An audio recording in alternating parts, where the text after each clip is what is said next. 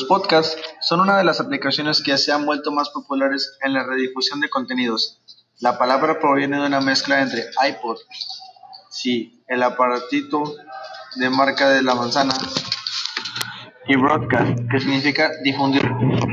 Ahora que ya todo el mundo conoce servicios de streaming, las películas y series como Netflix, HBO Max o Claro Video, esto del podcasting te puede parecer obsoleto, pero si aún escuchas la radio, aunque sea mientras vas en el microbús, podrás notar que varias radiodifusoras transmiten su programa también por internet para alcanzar mayores audiencias.